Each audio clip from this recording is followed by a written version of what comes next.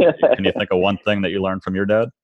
Oh man, I mean, so many, and I would say more both from my dad and mom. Unfortunately, my dad passed away a few years ago, and it's been really interesting. So, from my mom, I learned hard work.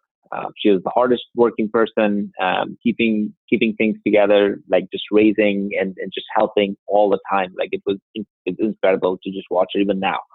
So I learned hard work, what it means to do real hard work and why it matters. It was insanely amazing. And that's, so my mom is my hero from work perspective. From my dad, I feel I learned the fact that he always kept the family together, no matter what. Like we had this thing, even though it was a joint family, and I think most people probably won't even, I don't know if they would even understand what I'm about to say, but we had things like every Sunday, both families, even though they were living in two different levels, we're gonna eat together as a whole 15 people family every Sunday, no matter what.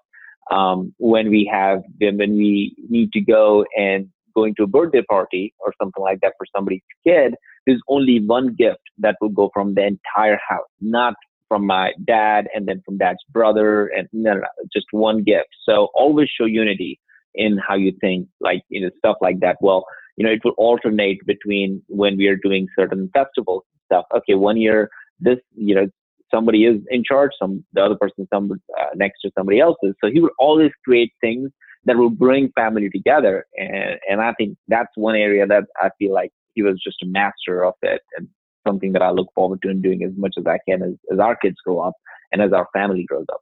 I love that. That's great. I might borrow that one gift idea too. These birthday gifts get a little out of hand. So, yeah, it becomes so superficial, and it becomes like so much about, well, who gave what gift, and everybody keeps tallies. Like, let's not worry about those kind of things. Let's just focus on just one gift. It's more for one family. The idea of oneness, the unity. I mean, and you take that and you can apply that to your job. You can apply that to your work. Is, how do we act as one team? One team is actually one of the core values of our company, Terminus. So it all, I think, a lot of these just translate so clearly between life, work, and everything in between. It's amazing.